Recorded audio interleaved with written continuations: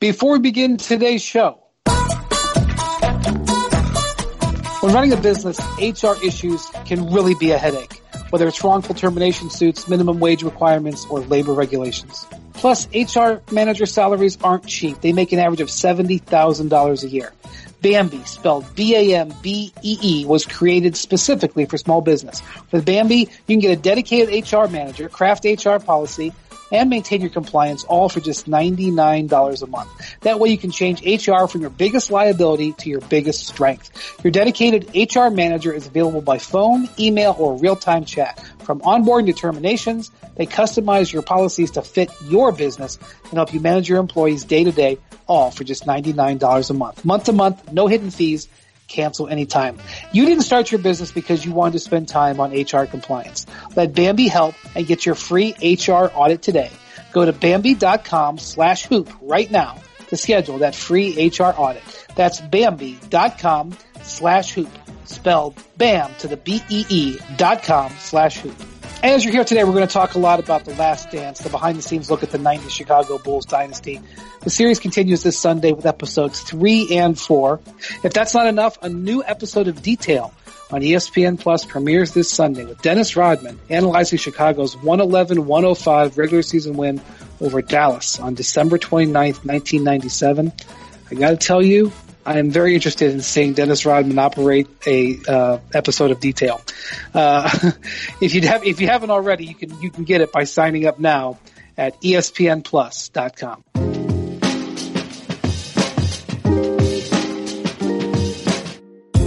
Hello and welcome to the Hoop Collective podcast. We talk about the NBA. Joined by Jackie MacMullan from Boston. Hello, Jackie. Hope you're doing well. I am, as well as can be expected. Thank you.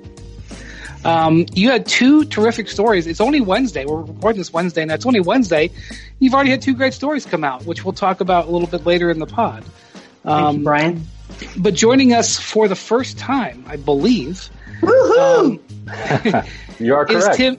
Is Tim Keown, who's one of the great feature writers, one of the great sports feature writers in America. Jackie, is that? Absolutely. Am I going too far? Am I being too kind to a guest? He's the bomb. He's the bomb. It's very nice for you. You're being too kind, though. No. Now we're going to talk about something you did 25 years ago. How about that? Does that make you feel a little bit less? Hey, that's all I write about now is stuff that happened 20 years ago and more. Hey, get it? This is nostalgia month, at least, right? It's like a cottage industry now. I should tell you that our coverage of The Last Dance is brought to you by State Farm. When you want the real deal, like a good neighbor, State Farm is there. Coverage is also brought to you by AT&T. We're not lucky. I'm looking at all these journalists out there who are talking about episodes 4 and 5 and 6 and whatever. I watched The Last Dance for the first time, like the other 6 or 7 million people the other night. So the reason we wanted to have Tim here, Tim, what year did Bad As I Want to Be get published? May of 96. So May of 96, Tim wrote the #1 New York Times bestseller, Bad As I Want to Be, with Dennis Rodman. And if you're of a certain age, a lot of our listeners won't remember it, but if you're of a certain age, you'll remember. Jackie, I know what I remember about this book. I don't know if you remember it. I remember Dennis Rodman promoting it wearing a wedding dress. Now, that probably makes Tim shudder because all of his work that he did on it, that's my memory. But, hey, I don't know what to tell you. But go Google it. It's out there. It's kind of what I remember too, Brian. It was a fairly memorable moment. But no, what I remember was someone of great note finally captured the real Dennis Rodman, which even though that title suggests something different, Tim went through where Dennis Rodman came from. And that was the Dennis Rodman I knew as well. And the one that I still hold dear in my heart and look for very carefully every time I see him. I don't know if you feel that way, Tim, but I do. You captured it perfectly. Somebody was asking me about him earlier today, and I not as eloquently tried to convey the same message, which was that there are times that I'm sad, but there are also times when I find a glimmer of that generous, humble guy that didn't really understand how he got where he got to, and often didn't know how to handle it once he was there. But there was a certain endearing charm to him back then. Absolutely. Yeah. It's pretty unheard of, although the exception proves the rule here in a second, because Derrick Rose just came out with an autobiography he did with Sam Smith. But it's pretty unheard of in today's day and age for an active player to put out a book. I mean, nowadays they put out documentaries, I guess, with their own production companies. At least a book that is sort of revealing like this. I mean, a player may put out like some sort of, puff book, but that was a different era. Happened all the time back then, Brian. Everybody had, I mean, Magic did, Bird did. Michael Jordan had like 3 books written. He did one with Bob Green called Hang Time. And I mean, this happened a lot, right, Tim, back then? It did. And it always seemed to happen after teams won championships, right? The star player would come out with something and it was often not great, but there were a lot of them that were very revealing. Publishers kind of demanded it at the time. B.J. Novak's dad did a Magic Johnson book, did a really good job. And, of course, Bob Ryan did Drive with Larry Bird. So these things happened back then. Yeah. So, you've got a story coming out on ESPN.com on Friday about your time with Rodman when you did that book. And we haven't gotten to the Rodman section of of Last Dance yet, but I have to assume that it is coming. So can you tell us, Tim, where Rodman was in his career and maybe his head? I mean, this is going to be the same era that the documentary is done. Where he was in his head at this time when you wrote this book. Brian, it's pretty interesting because when I started the book, he was a San Antonio Spur. And when I finished the book, he was a Chicago Bull. So where he was in his head and where he was in his basketball career both changed dramatically over the time that I spent with him. I happened to be with him and his agent when he got the call finalizing the trade.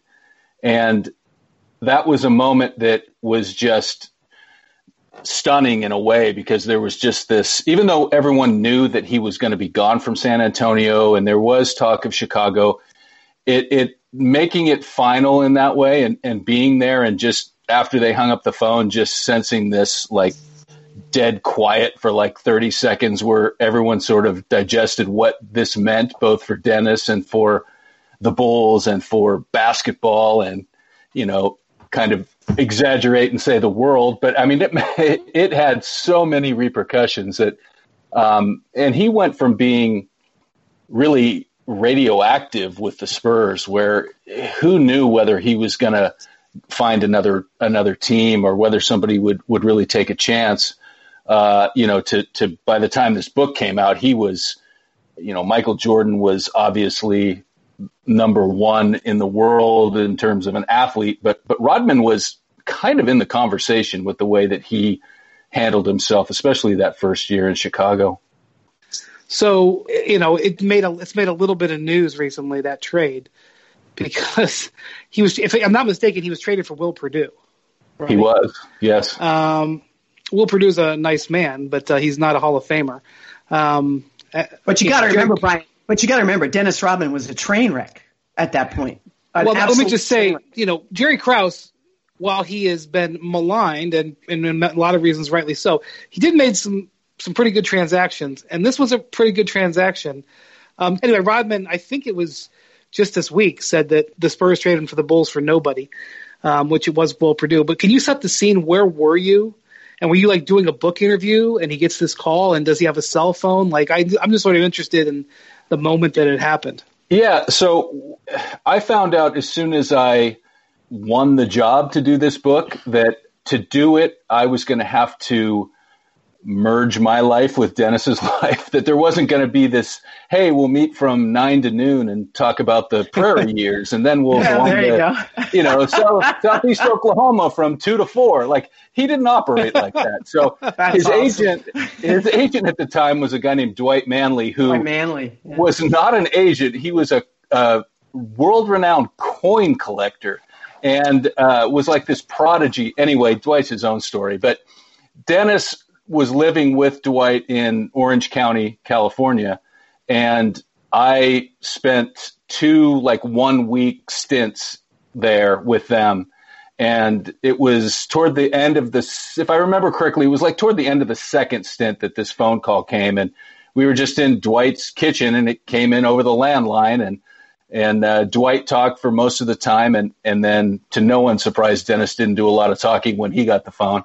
And, he just got off the phone, and everyone just kind of looked around, and it was like, this is going to change a lot of things, including the book, because it became, you went from being a guy that was fighting with everyone in San Antonio and had just this list of grievances about every high-profile player, to being a guy that went somewhere where he found a coach that loved him, played with maybe the one player in the world who could focus him in the right direction consistently.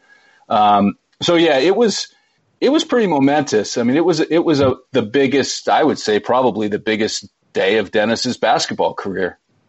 Biggest day of your career as a writer too, right? Especially to that point. I was 31 years old. I had 3 kids under 6 at home. We were. I'm just picturing you, Tim. I'm just picturing you going from a guy who's a problem in San Antonio to this key member of the greatest dynasty maybe ever.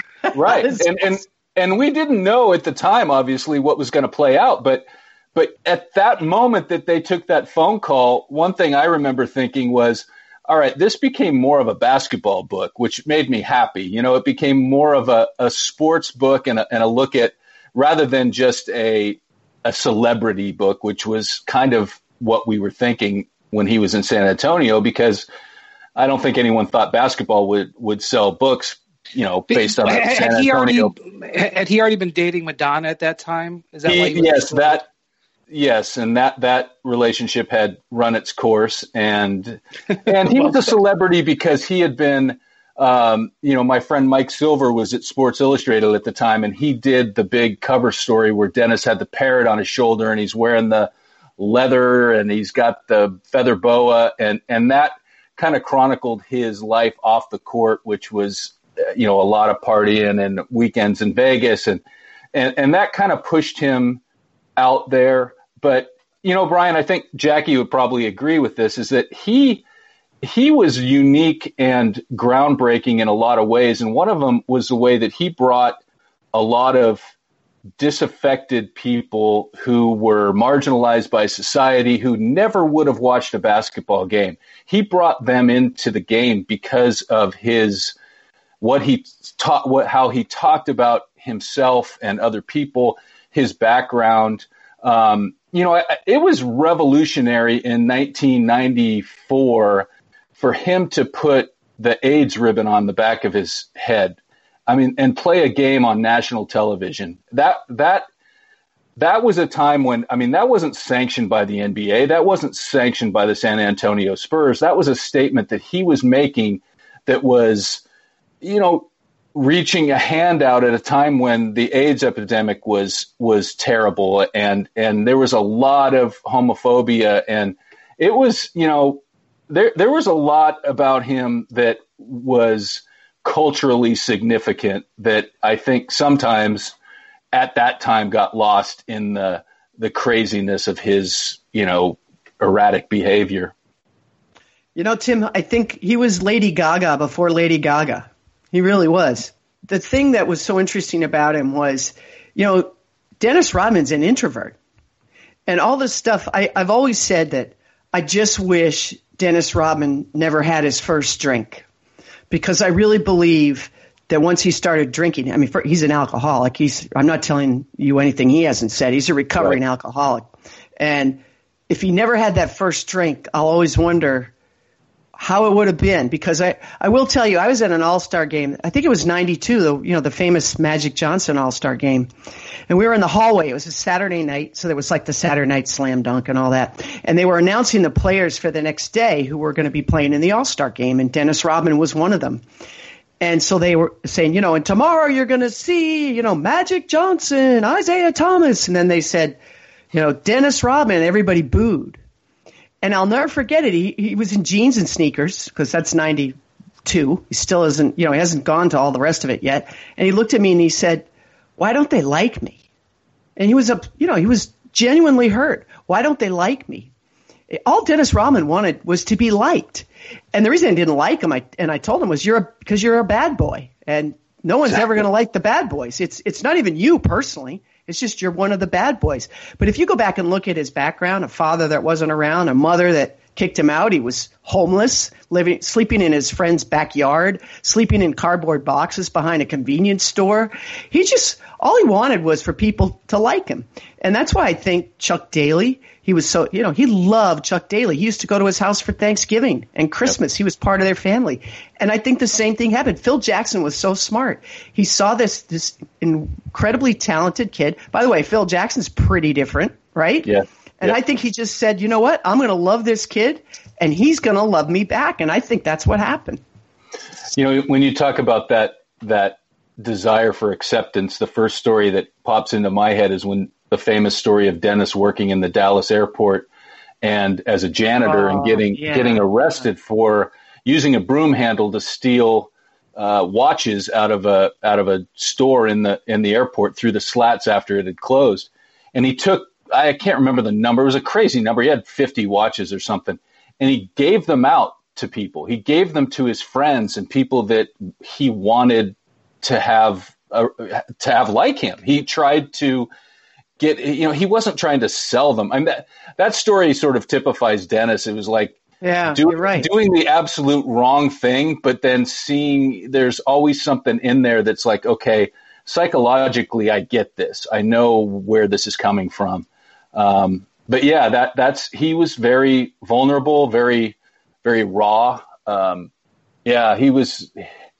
He found a way to get, I think, the people that were like him to like him, if that makes sense. Right. He found a way, the people that grew up as he did, which was, not thought of very well. Teachers didn't care for him. He didn't even play high school basketball. I mean, coaches didn't know him until he was 22 years old.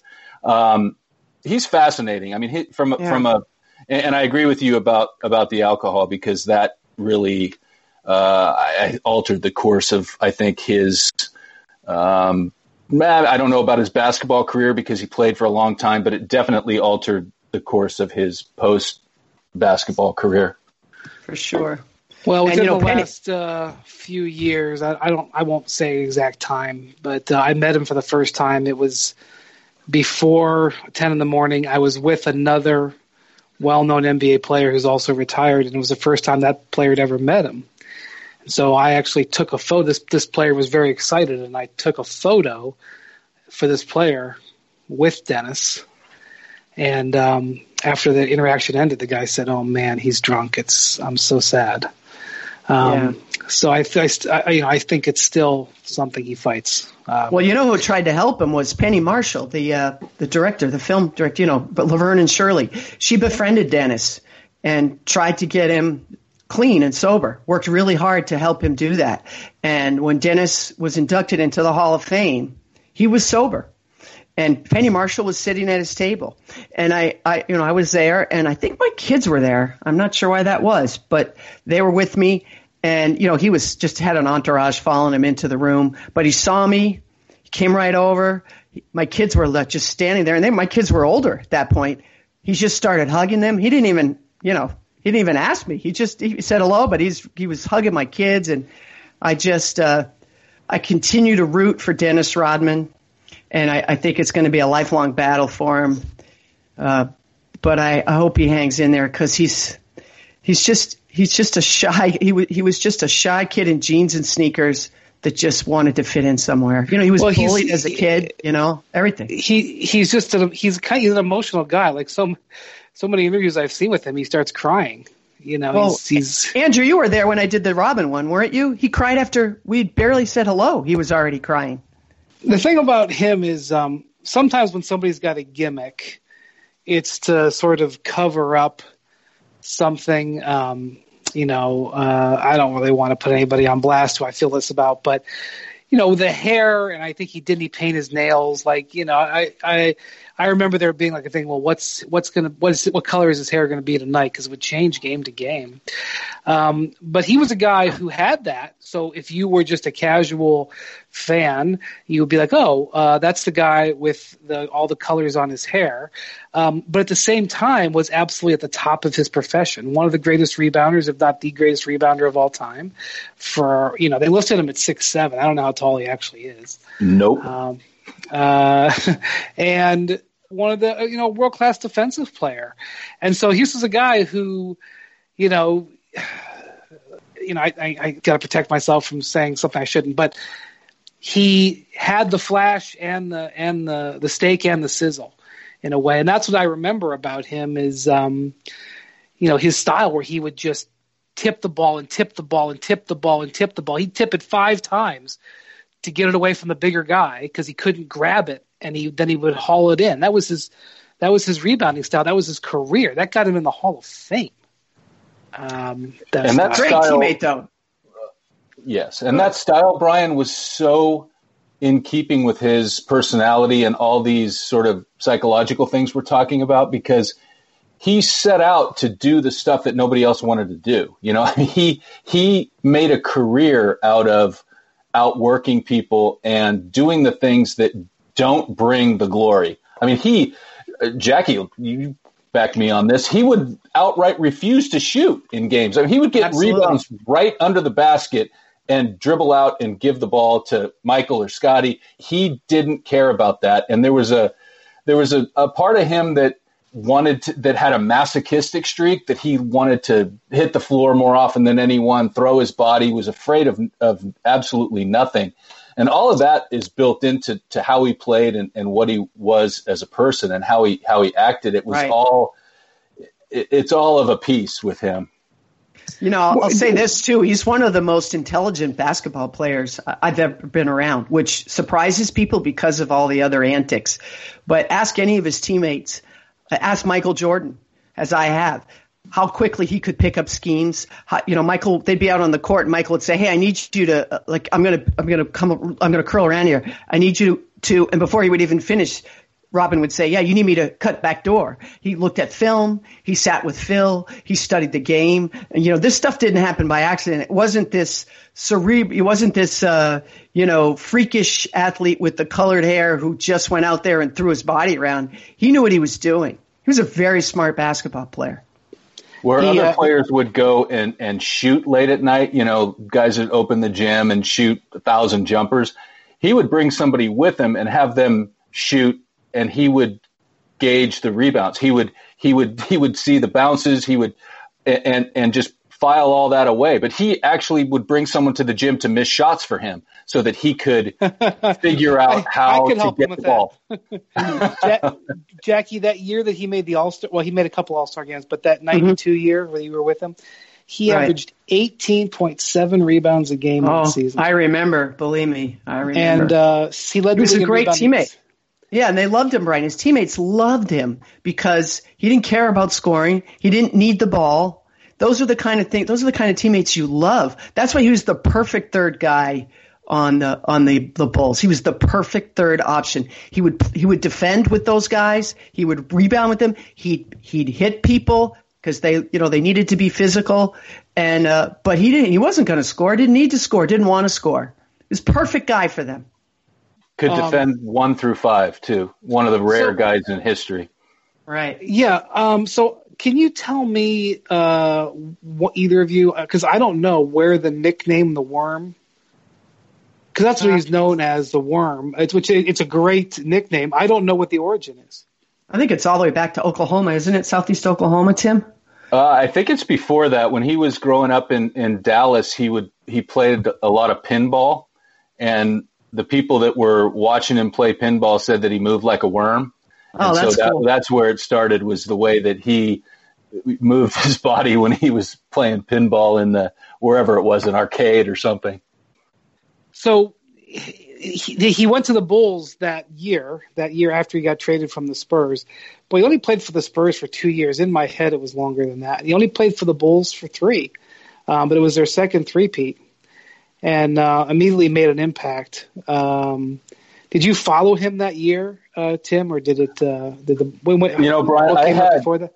I had less than 3 months to do this book. It was insane. So from start to finish. My goodness. Including interviewing Dennis, and as Jackie said, a lot of people would think, oh, this guy would just talk your ear off. He's so flamboyant. Oh my gosh. I can remember just sitting in a pool of sweat and thinking, how am I going to make this a book? Because he's not responding to anything. And that Dwight Manley at the time said, get him in the car. If you get him in the car, he'll talk and he'll be focused. And so we kind of made up reasons to get in the car and drive from Orange County to LA. Once was to get his nails done. And, another time he just wanted to go hang out in West Hollywood. And so that was kind of the salvation was actually getting him captive, because most of the time he just, he would just be like, hey, write what you want. No, it doesn't work that way. Yeah. It doesn't, not for a book. Unless you're going to sign off on this, because this is in your words. Yeah, it was a unique time. It's been fun to kind of in my mind reminisce about all this stuff, because it's not really something I think about that often. But watching these shows and seeing the joy that like Michael and Scotty and Dennis are having just talking about those years, and that time it's kind of cool. I mean, I'm kind of swept up in it because I had such a very, very brief and minor role in it, but yeah, it's been fun. So that book got made into a made-for-TV movie. Am I correct in saying God, that? It was bad. Yeah, it was so bad. Was it? But I don't remember that. But let me just say that, again, Dennis Rodman is an active player in the league, and there is a made-for-TV movie that was on ABC about him while he's in the league. I mean, this is just not something we see every day. No. I didn't remember that. That's cool. Yeah, it was cool. It was very. Who played Dennis Rodman? Oh gosh, I don't remember. It was not somebody who you would have mistaken for Dennis Rodman, but it was not Denzel Washington. They kind of almost turned it into almost like an after school special type thing. It was just fine. They kind of, they played up the hardscrabble background and, getting to college and the NBA. But, yeah, it was, I remember hearing when that was going to happen, I was kind of amused too.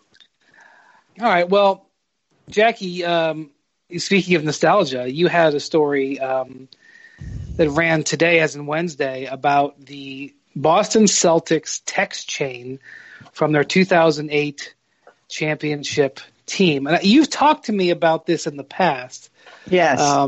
So I want everybody to read it, but who is on this text chain and who is not on this text chain? Yeah, well, right. So the people on the text chain were Paul Pierce, Kevin Garnett, Tony Allen, Rajon Rondo, Kendrick Perkins, and Doc Rivers. And it's apparently after they won in 2008, there was a text chain that everybody was on, the whole team, coaches, everyone. And, just over time or whatever, attrition, it just sort of, they enjoyed their summer and then it kind of faded away. But, then time marches on and Perkins got traded. He got traded to OKC. And it was kind of a shocking trade at the time, as I recall. And I thought so. It shocked the heck out of me. And, I've since talked to people in the Celtics front office who told me that, and this is an example of if you knew then what we know now, and it was an analytics. I mean, this is not the only reason they traded him, but we all thought, well, what are you doing? They're so much better when Kendrick Perkins is in the lineup. But the analytics clearly showed that was no longer true, that it was false. that in fact they were not, because now we know back in 2008, 2009, 2010, we weren't as tuned into all this, but teams probably were, right? We're late to the party on the whole analytics thing compared to teams. So they had this data that told them they're really just not as good with Perk in the lineup as everybody thinks. In fact, the numbers were off the charts when Shaq was in the lineup. So anyway, they traded Kendrick Perkins. That's what you need to know. Kendrick Perkins was going to be a free agent. They negotiated with him. It didn't go well. They're like, you know what? We can't lose him for nothing. So they trade him for a bunch of nothing, really. And so Perk was a little salty, as you can imagine. His leaving his friends, this franchise he won a championship with. So Doc waited a while. The trade was February, the trading deadline. Doc waited until the following Christmas. And he decided to text all the guys that he knew Perk was really tight with. So that's TA, that's Pierce, that's Rondo, that's Tony Allen. Tony Allen, sorry. TA, Tony Allen, Pierce, Garnett, and Rondo. And he simple text, Merry Christmas. That's all. Merry Christmas. And he and Perk hadn't been doing a whole lot of talking, as you can imagine, at this point. And it really meant something to Perk that he was on this text chain with all his teammates who are all still playing for the Celtics. Yet an exhibit Z on why Doc Rivers is such a good coach and how he gathers players in, right? Pretty smart thing to do if you're Doc, making amends. So that was the beginning of it. And KG, by all accounts, was the biggest trash talker, with Paul Pierce a close second.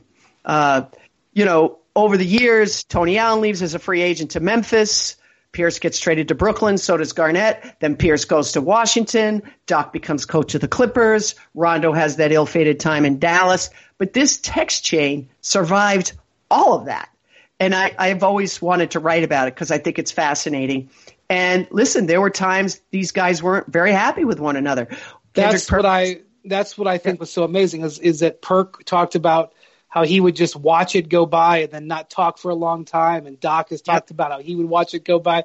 It's, they're all chattering. I mean, if this season resumes, Rondo could be going up against Doc in the conference finals. Well, I don't imagine they're going to be too texting too much during that. And yet they texted each other on Christmas Day. And the joke was, this is pretty funny. We're having this conversation when we're going to try to bash each other's brains in 2 hours from now.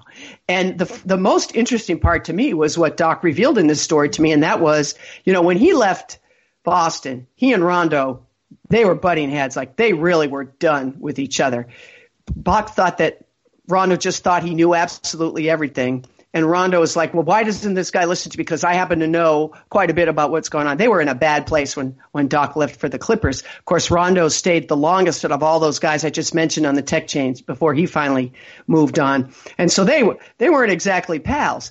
But over time, because this is what happens, right? If you spend every minute of every day with somebody, especially on a team, for 4 years or however long it is, you get sick of them. But then when you get away from them, you start to look back and you remember it a little differently. And the most incredible part of this whole thing to me is how Doc and Rondo text all the time, even separately from this group text chain. In fact, Doc claims that Rondo texts him more now than any other player he's ever had, and actually texts him questions about opponents they're going to play. What do you think if we do this? How about if we run this play? And it's just amazing to me because they are both representing two of the probably the bitterest rival we have in the game right now, Lakers versus Clippers. Wouldn't you agree? Those guys hate each other. They have to share a building. They don't like it. They don't like each other. They're going for each other's throats.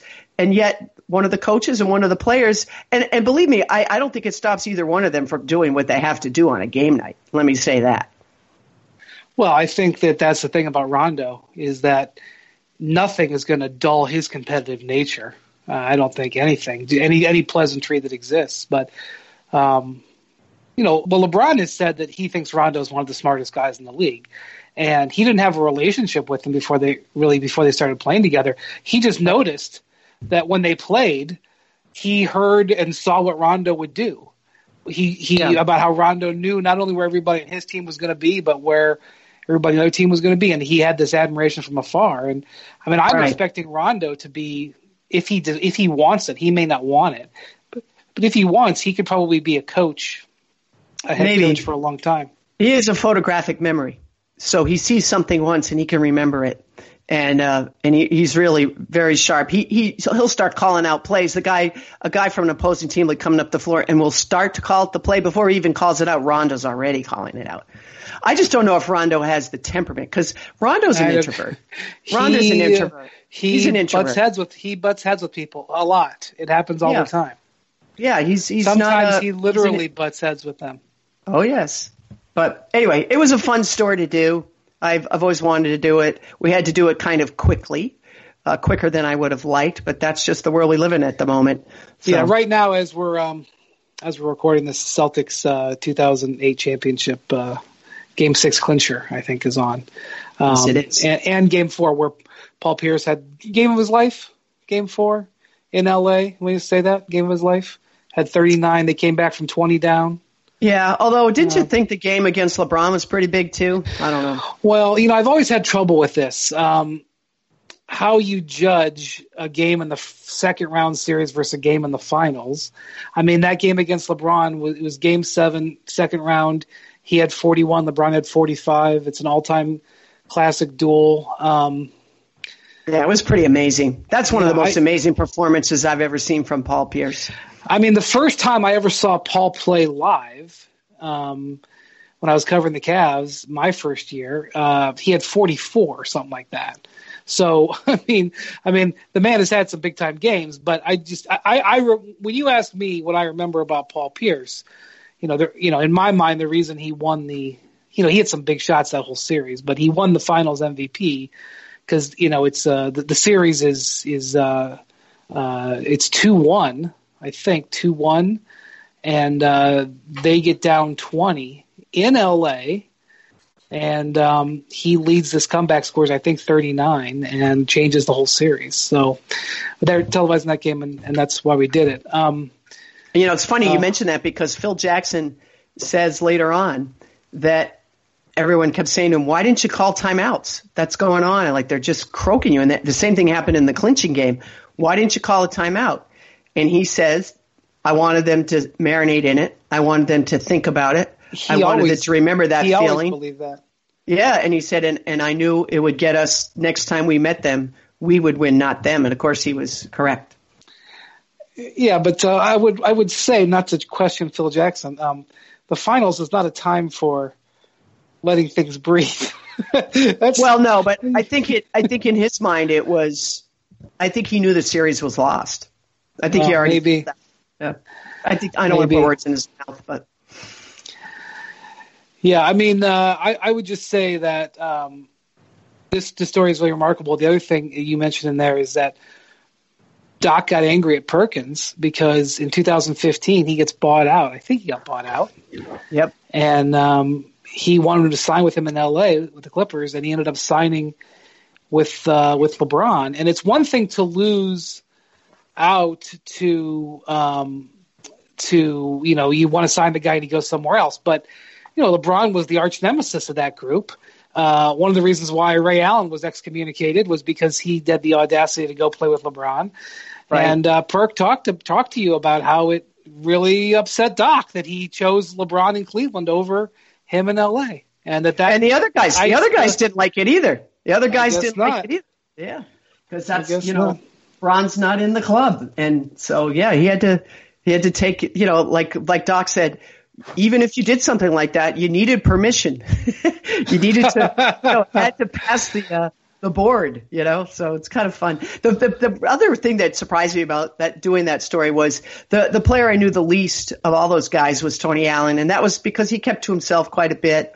He was definitely underappreciated on that 08 Celtics team. Actually, his entire time in Boston was underrated. Was a great defensive player, and you know how that goes. Defensive players never get the attention they should get until sometimes after they're gone. In fact, little known fact that everyone forgets, Bruce Bowen actually played for the Celtics in a forgettable stretch because they were a bad team and nobody used him properly. But anyway, that's an aside.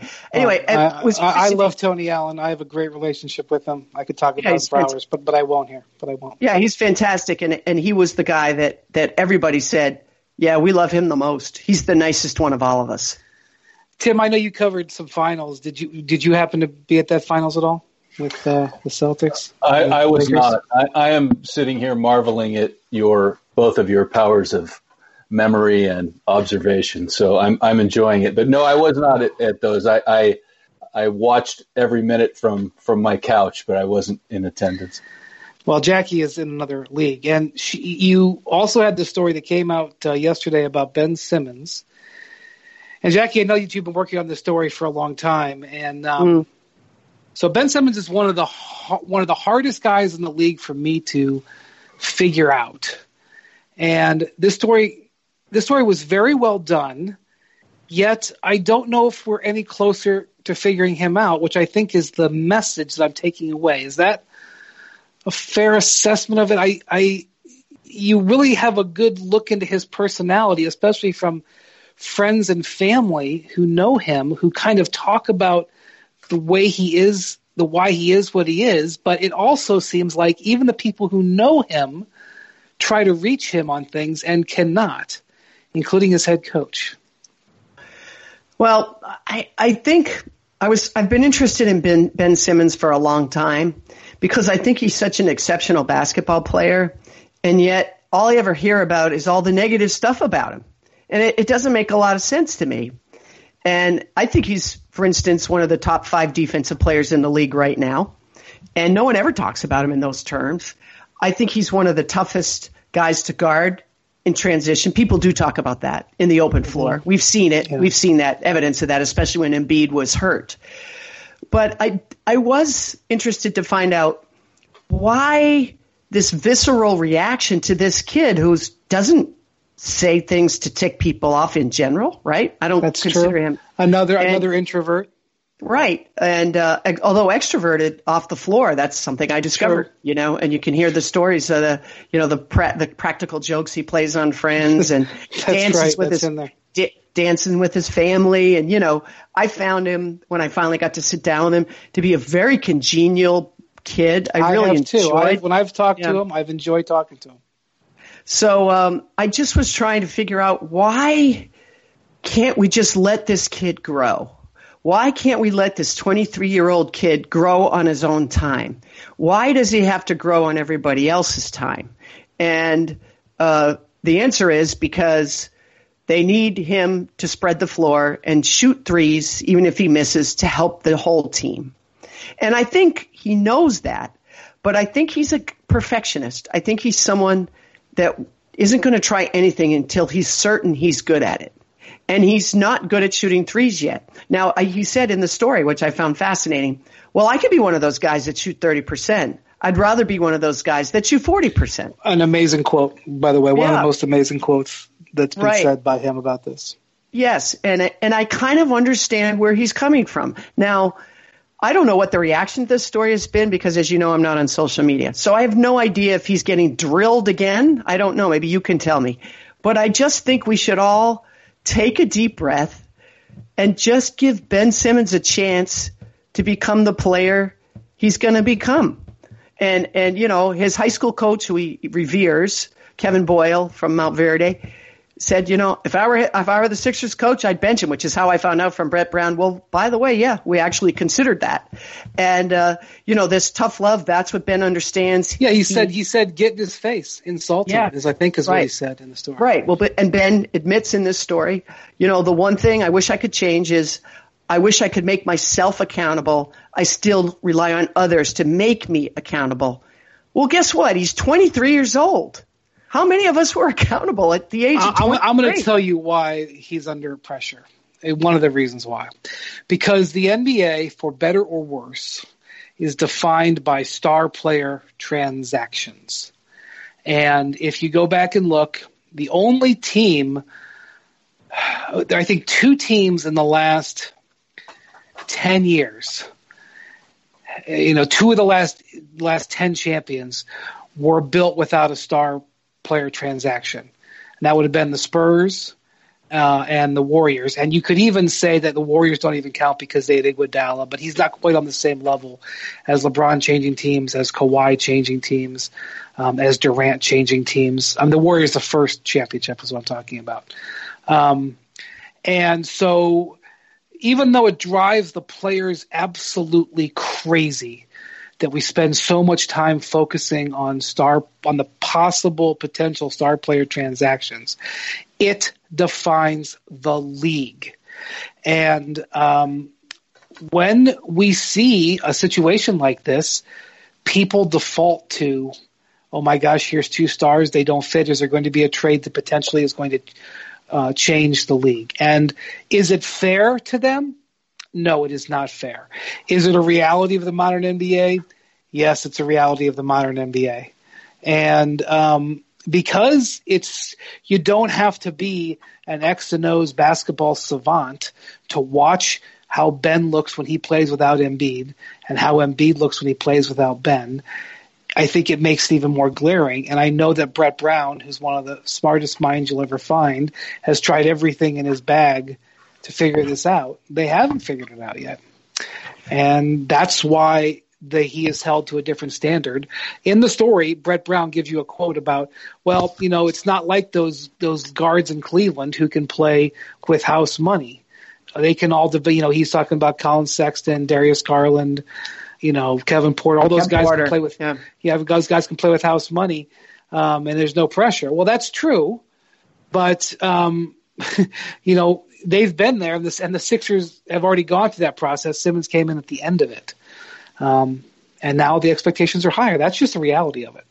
No, I understand that. But I also think that if you look at last year's Sixers team as opposed to this year's Sixers team, there's some glaring omissions. One of them is J.J. Redick, a perimeter player who helps open things up. Jimmy Butler, who could also do that. In fact, by the end of last year, as you may recall, Jimmy Butler was their closer in those games last year during the postseason. So to then turn around and say, well, these two guys don't fit. Well, they fit last year, didn't they? They were within one crazy bounce of Kawhi Leonard's jump shot to maybe going on to the NBA Finals. But they didn't. I understand that. But see, I don't look at it that way. I never have and I never will. Well, I think what you're saying is you're going to hold your Ben Simmons stock, and I think that's a smart move. I am. But I'm bullish on Ben Simmons. I am. It's complicated. I spend a lot of time following the Chinese Basketball Association, although I put that aside because they're not going to really affect the NBA for a while. And I actually read a lot. I follow the Australian Basketball League a little bit. And, everything that Ben does, says, everything is studied. He's there. Now that Bogut is not in his prime or in the league anymore, he's their LeBron. So every syllable of your story is being analyzed in Australia. I can tell you that. Brian, and yes, can I bring this back to the Bulls for a moment? Tim, Jackie, do you guys remember if the Bulls felt that kind of pressure before that first title in '91? Because Pippen and Jordan had been together for 4 years, I want to say. Oh, it was longer. Yeah, and Jordan had been there. Jordan didn't win a championship until his 7th season. 7th. Okay? Not everybody's Magic Johnson with Kareem, who wins in his first year. 7th. And I think they did feel that pressure because they were always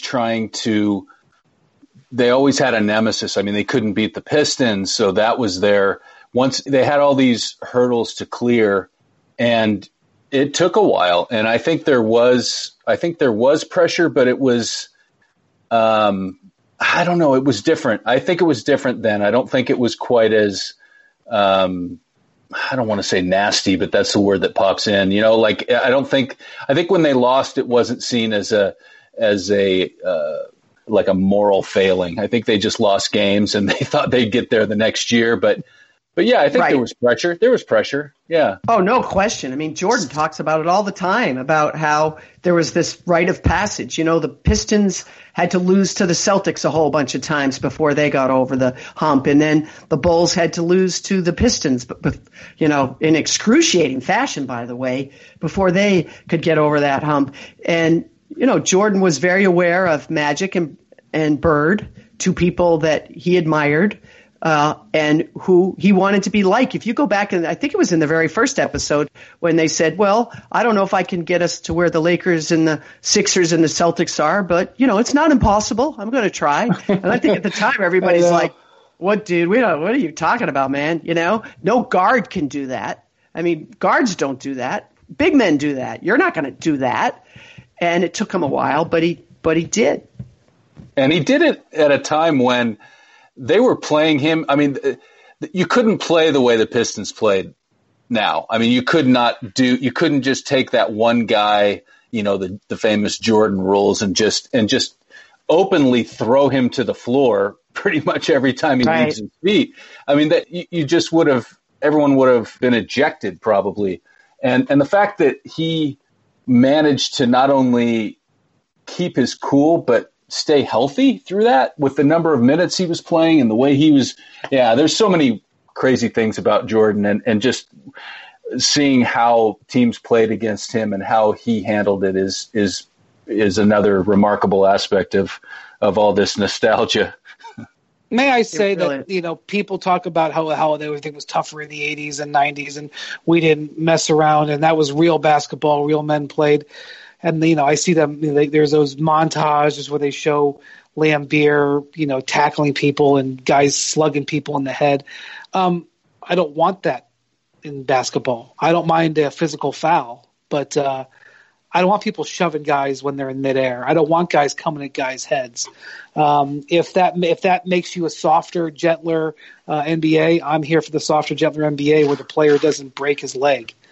No, I agree, Brian. I agree, though. I agree because I don't think, you know, 78 to 75 is anyone's idea of a good time. But my point was more just that Jordan overcame it. You know, that was the way they played at the time. I think the flow of the game now is so much better and so much easier on the eyes. But that was the only way the Pistons could win. I mean, that was really the only way they could win. And I don't fault the strategy. I don't like how it's glorified. But I will say this. I do think if we could do one thing, I would put hand checking back in the game. Because what goes on behind the three-point line today in the NBA is a certified joke. And I'll take the phone calls from the league this time, Brian, okay? Because I'm telling you, you whisper at someone, you catch their bangs as you wave to them as they shoot, they go up for a three, and the guy falls like he's been hit by a Mack truck, and he gets free throws. Meanwhile, Joel Embiid and guys like that are down in the post getting their heads kicked in, and nobody blows the whistle. It's ridiculous. It's my biggest pet peeve about today's NBA. Yeah, the rip through move where, you know, Durant sort of Durant and Wade and Harden. Well, Harden does this whole thing where he sort of stretches his arms out. But the way that, you know, a guy's defending you with his arm out and you just slam your hands into his outstretched arm, you know. I mean, it's a foul by the letter of the law. But all right, well, definitely there's a lot of good stuff coming right now. We wish we were in playoff games, but okay, we're not. Jackie had two great stories. Tim's going to have a good story on Friday. And then on Sunday, we have two more episodes of The Last Dance. And it's a good distraction for now. All right, thank you, Tim, so much for joining us. I really appreciate your insights. Stay healthy. Jackie, you as well. Thank you for listening to the Hoop Collective. We will be back with you early next week, over the weekend.